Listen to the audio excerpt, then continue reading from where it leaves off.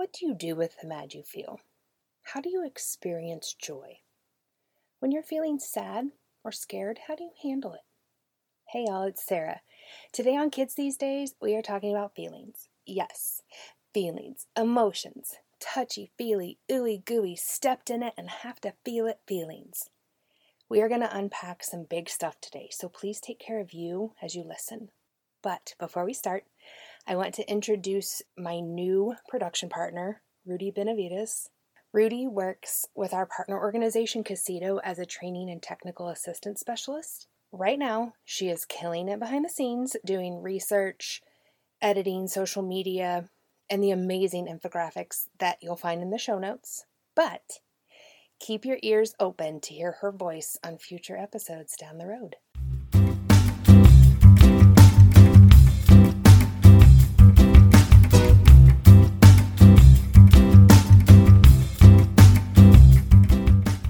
What do you do with the mad you feel? How do you experience joy? When you're feeling sad or scared, how do you handle it? More importantly, how did you figure out the answers to those questions? Have you figured out the answers to those questions? Maybe you're asking yourself, well, shoot, if I don't know, how the heck am I supposed to teach the kids how to know? Going forward, here's what we're going to focus on understanding and practicing. Team. Teach, embrace, acknowledge, and model. We're going to talk a whole bunch about that, and you're going to hear me say it a bajillion million times. Team. Teach, embrace, acknowledge, and model. We are going to jump in to the really heavy stuff at the very beginning. No one can make you feel anything.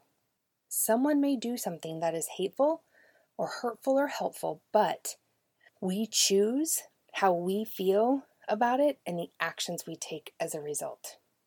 Did you catch that really sucky part in the last sentence? The we choose part? So that means that, I'm the only one responsible for acting like a jerk during that Zoom meeting. And I'm the only one who's responsible for feeling annoyed when my dear sweet husband doesn't put things back where he found them, and then asks me where they are the next time he needs to use them. And I do not need reassurance from anyone else that the insane happiness and pride I felt when I finished that christening dress was deserved and completely legit. I felt those things. Therefore, I have to own them. I want you to think about all the messages you hear in society today. The news, TV, radio, any kind of social media. It maybe feels like the main message out there is that someone else is always to blame. That doesn't make it very easy to take responsibility for your own actions and thoughts and feelings, does it?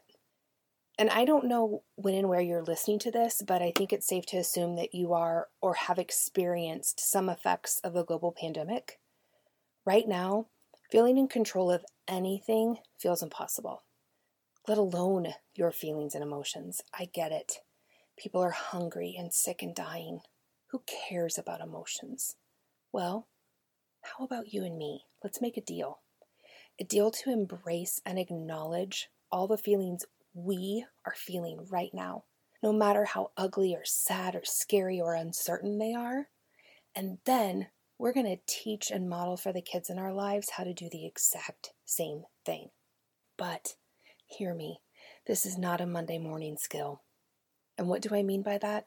A Monday morning skill is something that I teach it to you on Friday, you think about it for the weekend, you go in on Monday, and bam, you got this. Emotions and feelings and accepting our responsibility in that's not a Monday morning skill.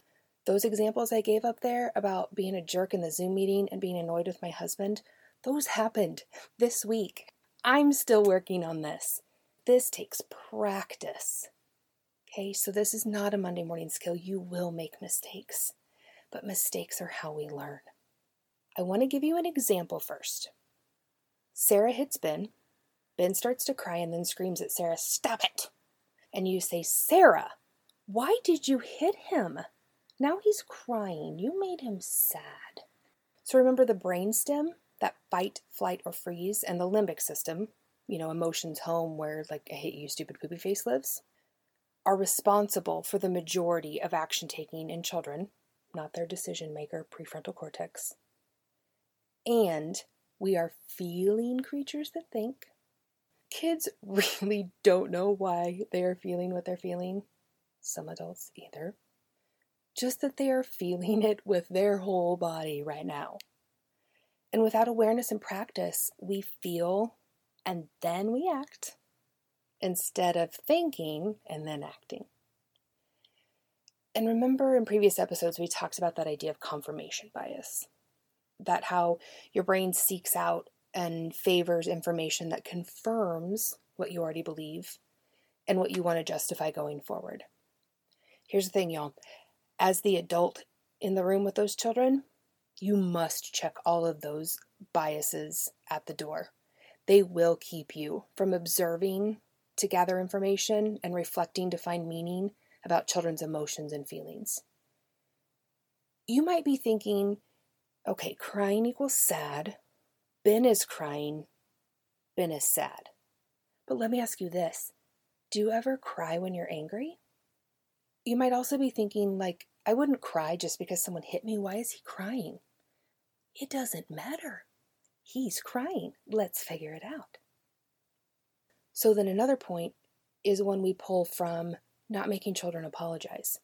And the big tie here being that I can't make you understand and be accountable for an emotion or a feeling that you don't yet have the cognitive ability to understand. When we don't consistently practice that teach, embrace, acknowledge, and model with children's emotions and feelings, we create confusion and distrust about emotions and feelings in general. Remember, empathy is a learned social skill that takes awareness and practice. Emotions and actions must be correctly and consistently labeled and explained by the adults in children's lives. I kind of feel like kids are sitting there thinking, okay, you told me what sad feels and looks like. I don't feel those things right now. I feel the things you said angry is, but you're telling me I'm sad. And I get it. Toddlers, no, that's probably not their intricate thought process, but hey, who knows? Have you met toddlers? But I think that's the other piece, that's where that confusion comes from. When we don't consistently practice that teach, embrace, acknowledge model with children's emotions and feelings, we're also not helping them to build connections between what they feel and what to call it.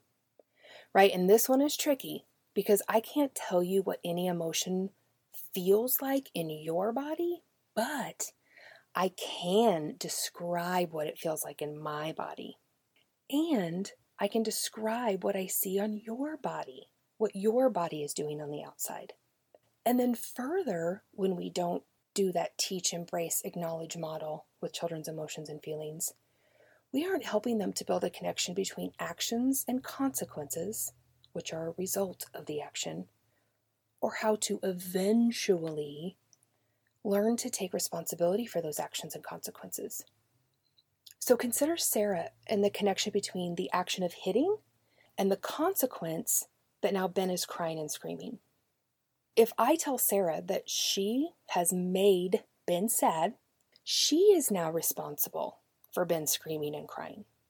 And if I consider Ben and the connection between the action of being hit and the resulting consequence of him crying and screaming, and I've told Sarah that she has made Ben sad, now Ben has no skin in the game, no responsibility for his own actions. And this truly hinders his ability to learn how to take responsibility for his own actions in the future. And then one of the last pieces that I want to talk about, which if you stick with us through episodes down the road, you will hear this from me a lot because it is so important. And it's that idea of every behavior is a request for something. And remember to halt, hungry, angry, lonely, tired, to help you look for the reason behind the behavior. Because guess what? There is always a reason behind a feeling and a behavior. Always. It doesn't have to make sense to you.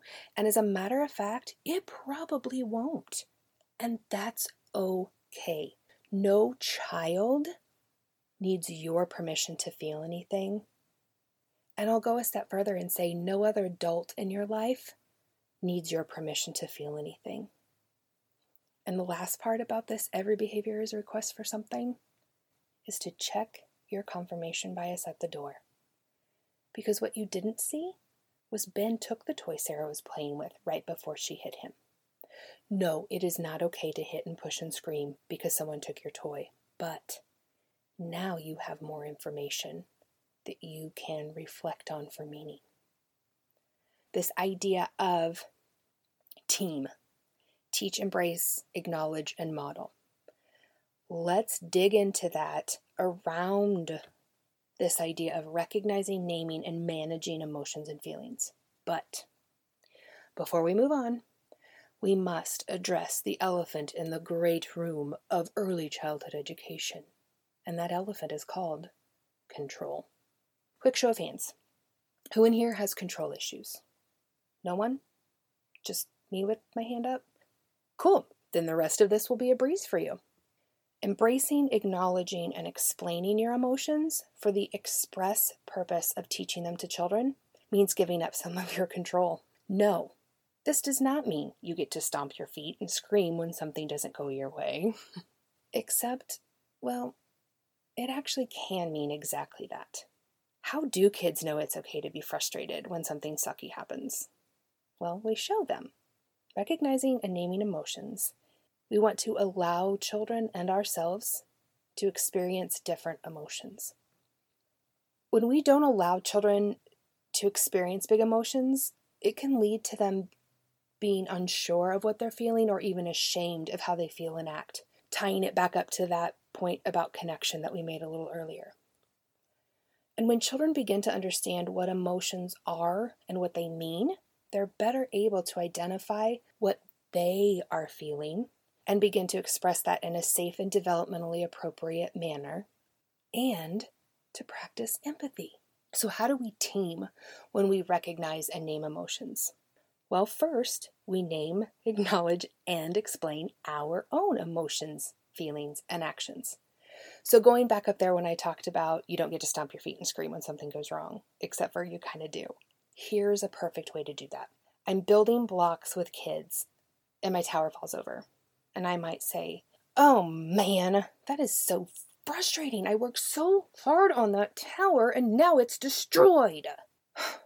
Or maybe, I did not sleep well last night. I'm feeling very slow and cranky today. Or my best friend is coming to see me this weekend and I am so excited to see her.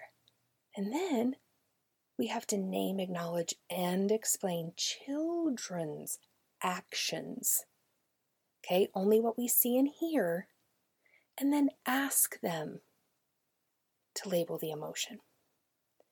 Ben, your face is red. You are yelling and crying. Are you feeling sad?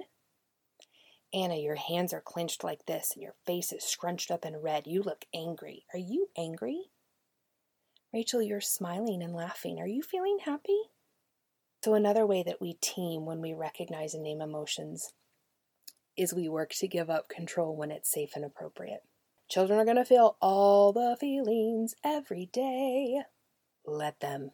Don't rush to move them away from a feeling. Let them sit with their emotions and feelings. Just don't let them live in them. Okay? And we want to give a name to what we see they might be feeling without judgment or shame.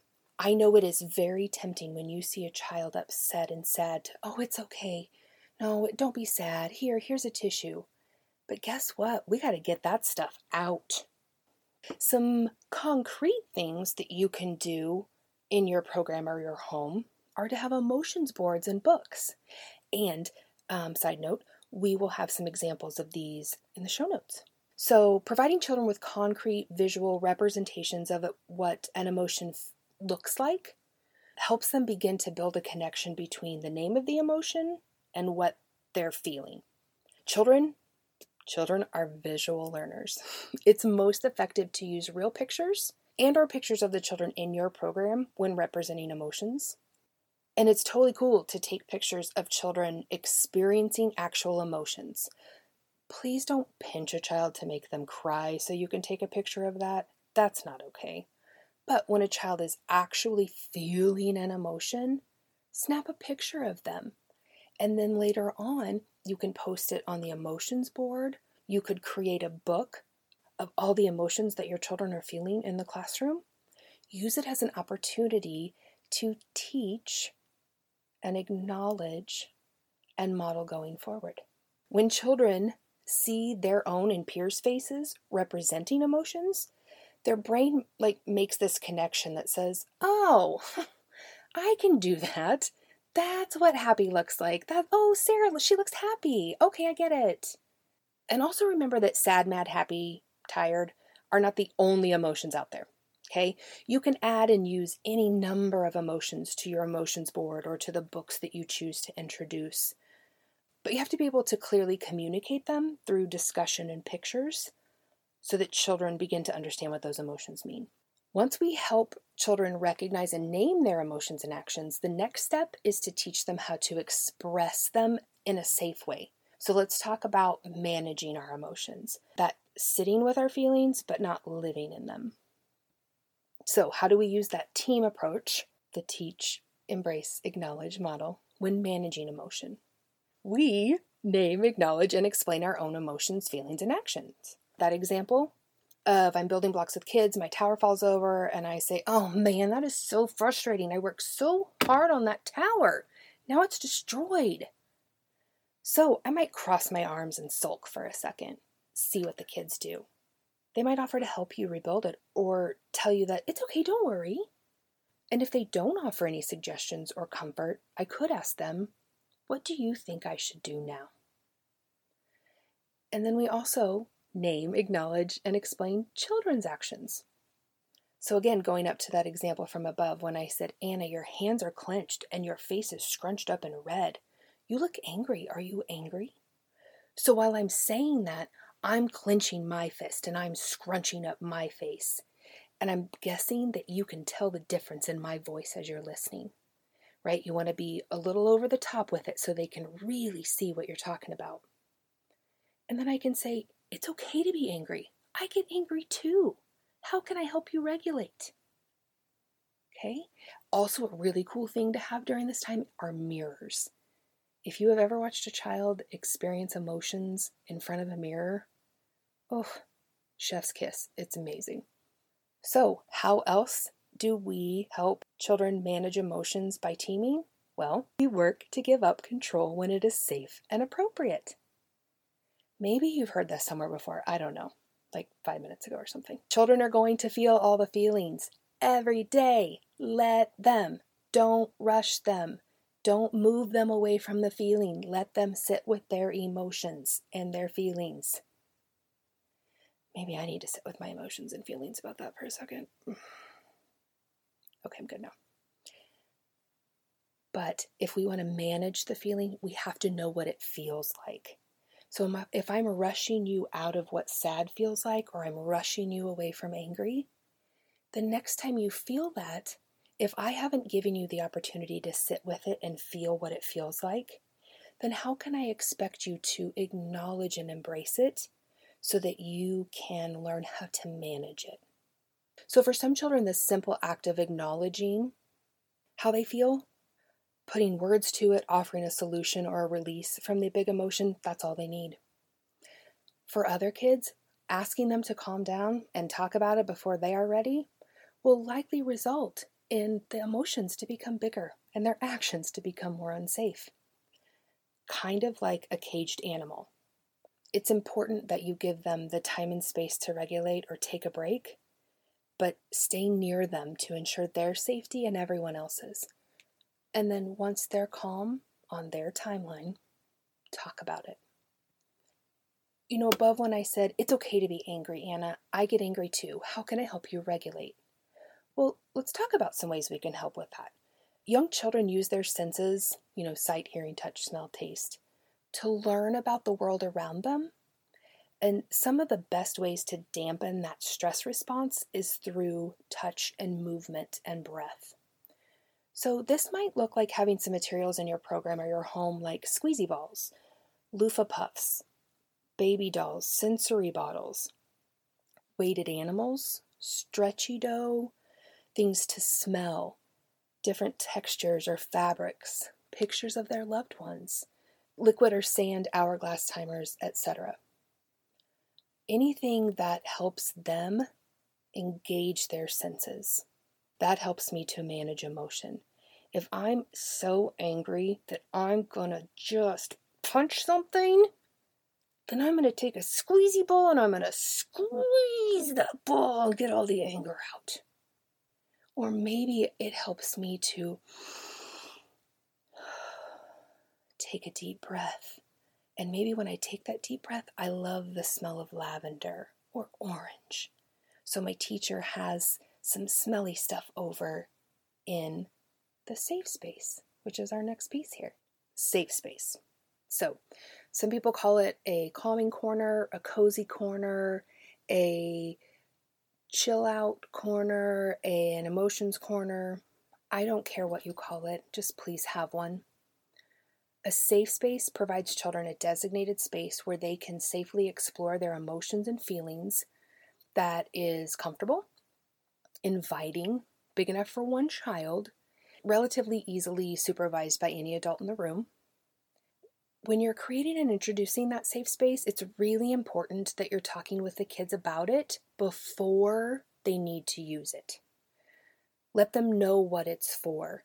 Show them how to use it. Do it during a group time. Do it during a morning meeting. Do it during morning free play. Set a timer. Let everybody have a turn with their feelings and their emotions in the safe space. And a safe space could also be a child's cubby or a soft pillow in a quiet corner of the room. It can look like whatever it needs to look like as long as it works for that child. The safe space is only used for the purpose of calming at the child's choice. This area is not to be used as a punishment, for timeout, or as a way to keep a child contained. It's helping them learn how to take a break, right? And taking a break can be a very powerful replacement strategy for children to learn when they're feeling big emotions. And when I say take a break, this does not mean timeout. Timeout is sending a child to sit alone and think about what they've done. It is not a developmentally appropriate discipline strategy for children under the age of 5. It is punishment. And the safe space is not for punishment. It is to help them calm. But here's the thing, you have to go with them. When you see a child is experiencing big emotions and you feel like the safe space might be a helpful solution, do not send them or require them to go calm your body. That doesn't sound very calming. But go with them. Offer it as a solution. Look, if they already knew how to calm their body and use the safe space, they would. And guess what? They will. The more you model and teach and acknowledge and embrace the use of that safe space, the more that they will use it on their own. Okay. Whew. Big, deep breath. We made it. That was a lot, but I promise it will be worth it. Just remember our deal to team our emotions and feelings for our kids and for ourselves. Be sure to check out the infographic for this episode in the show notes. If you have questions, comments, suggestions, or want to share your practice related to this or a previous episode, please email us at kidsthesedays.pod@gmail.com or tag us on Instagram at kidsthesedays.pod. And don't forget to hit subscribe. See you next time on Kids These Days. Music track Hackbeat by Kevin MacLeod. This episode was written, recorded, and edited by Sarah Holmes and Rudy Benavides. Infographics by Rudy Benavides. Kids These Days is made possible through grant funding provided by the Kansas Department for Children and Families.